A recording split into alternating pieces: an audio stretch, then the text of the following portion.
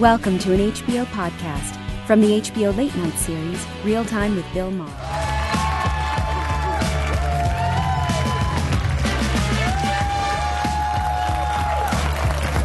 Thank you very much. You know, for years, Trump's been, don't tell our enemies what we're going to do. That's stupid. And then he tweets, get ready, Russia. Really. He really tweeted, get ready, Russia. Our missiles are coming. Nice, new, and smart. Which was 3 words I never thought I'd say. Stupid for Trump.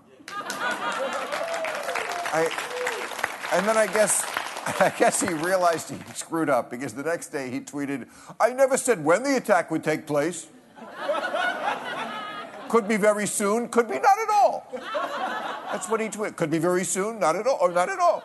Checkmate, Putin. You better watch out, or not watch out. And the other big news, wow, Speaker of the House, Paul Ryan, you know him, right? He's not going to run for re-election. He said he said he just realized that standing by and doing nothing while America implodes is something he could do from home. And you know Scott Pruitt, the head of the EPA, they've been trying to get him to step down. He's not going anywhere. He wants to change the EPA logo. He wants to put on it a buffalo and a Bible verse. Because nothing says environmental protection like an animal we almost drove to extinction and a book about not believing in science. See, this isn't really part of the Russia probe, so Mueller set up a taint team.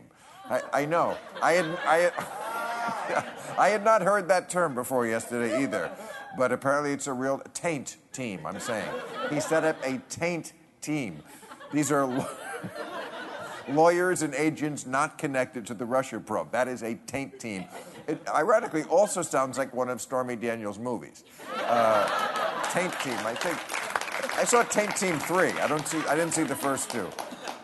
And the warrant to add, insult to injury for Donald Trump, the warrant was authorized by Rod Rosenstein, who was the acting deputy attorney general, who was a Trump appointee. Trump said, I can't believe someone would betray me like that.